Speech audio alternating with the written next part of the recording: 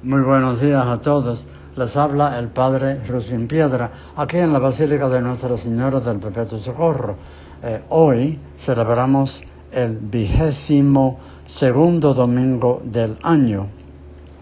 Y la primera lectura empieza con una frase que vale la pena repetir. Hijo mío, en tus asuntos procede con humildad, y te querrán más que al hombre generoso. Esa palabra humildad, cuán difícil es vivir y hasta creerlo en nuestra sociedad. No busca la sociedad fama, dinero, la persona con más éxito. Estaba leyendo hoy de una señora que ha sacado muchos cantos, muy famosa, pero ya está subiéndose un poquito en años, pero ahora que sacó otro álbum, todo el mundo aplauda, todo el mundo dice que no hay como ella, etcétera, etcétera, etcétera. Bueno, no niego, ¿verdad?, que uno busca lo mejor que puede en la vida y para mejorar y su familia y todo, pero si no tiene en cuenta que todo lo que tú tienes, todo lo que yo tengo, es un don de Dios, que sin Él nada soy, sin Jesús nada puedo, entonces reconozco mi posición. Hay un solo Dios y no lo soy yo, y yo soy su criatura. Esa es la base de humildad.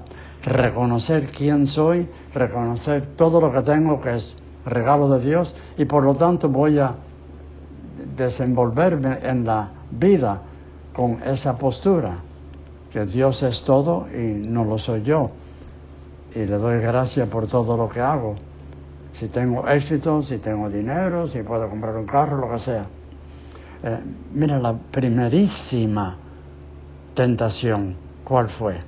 No fue la de Adán y Eva, que la serpiente trató de seducirlos, diciéndoles, si comen de esa fruta prohibida, serán como dioses, serán más que nadie, serán como dioses. Y es por eso que mordieron esa fruta. Querer ser más de lo que soy yo.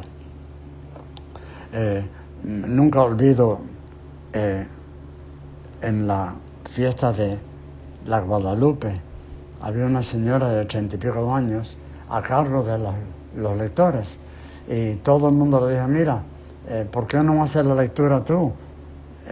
Tú que nunca te pones adelante ni nada. Ella dice, no, que mejor lo lea una persona mexicana, etcétera. Bueno, tanto dieron que dijo, oye, bueno, por fin, esta vez lo hago, pero no otra. Y practicó y ensayó hasta que ya se lo sabía de memoria. Pues llega la fiesta de Guadalupe y yo estaba en la sacristía. Yo sabía que ella iba a hacer la lectura. De pronto se aparece una señorita mexicana y dijo que el párroco le había pedido a ella que hiciera la lectura.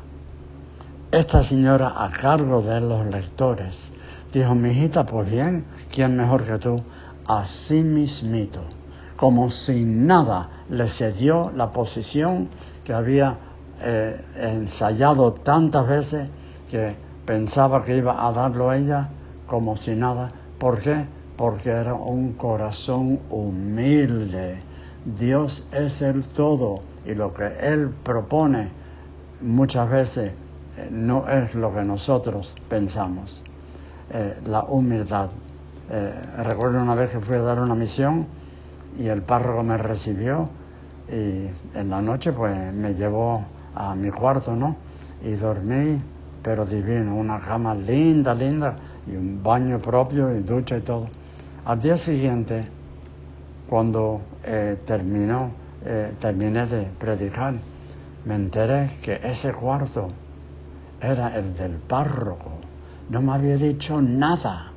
se durmió en un diván, en un mueble. ¡Qué humildad! Se reconoció que Dios es todo y él no era mejor que nadie a pesar del título que tenía. Cuán difícil es ser humilde.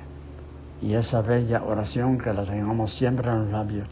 Jesús, manso y humilde de corazón, hazme el corazón como el tuyo.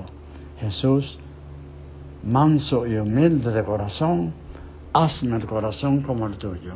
Que el Señor los bendiga, la Virgen los acompañe.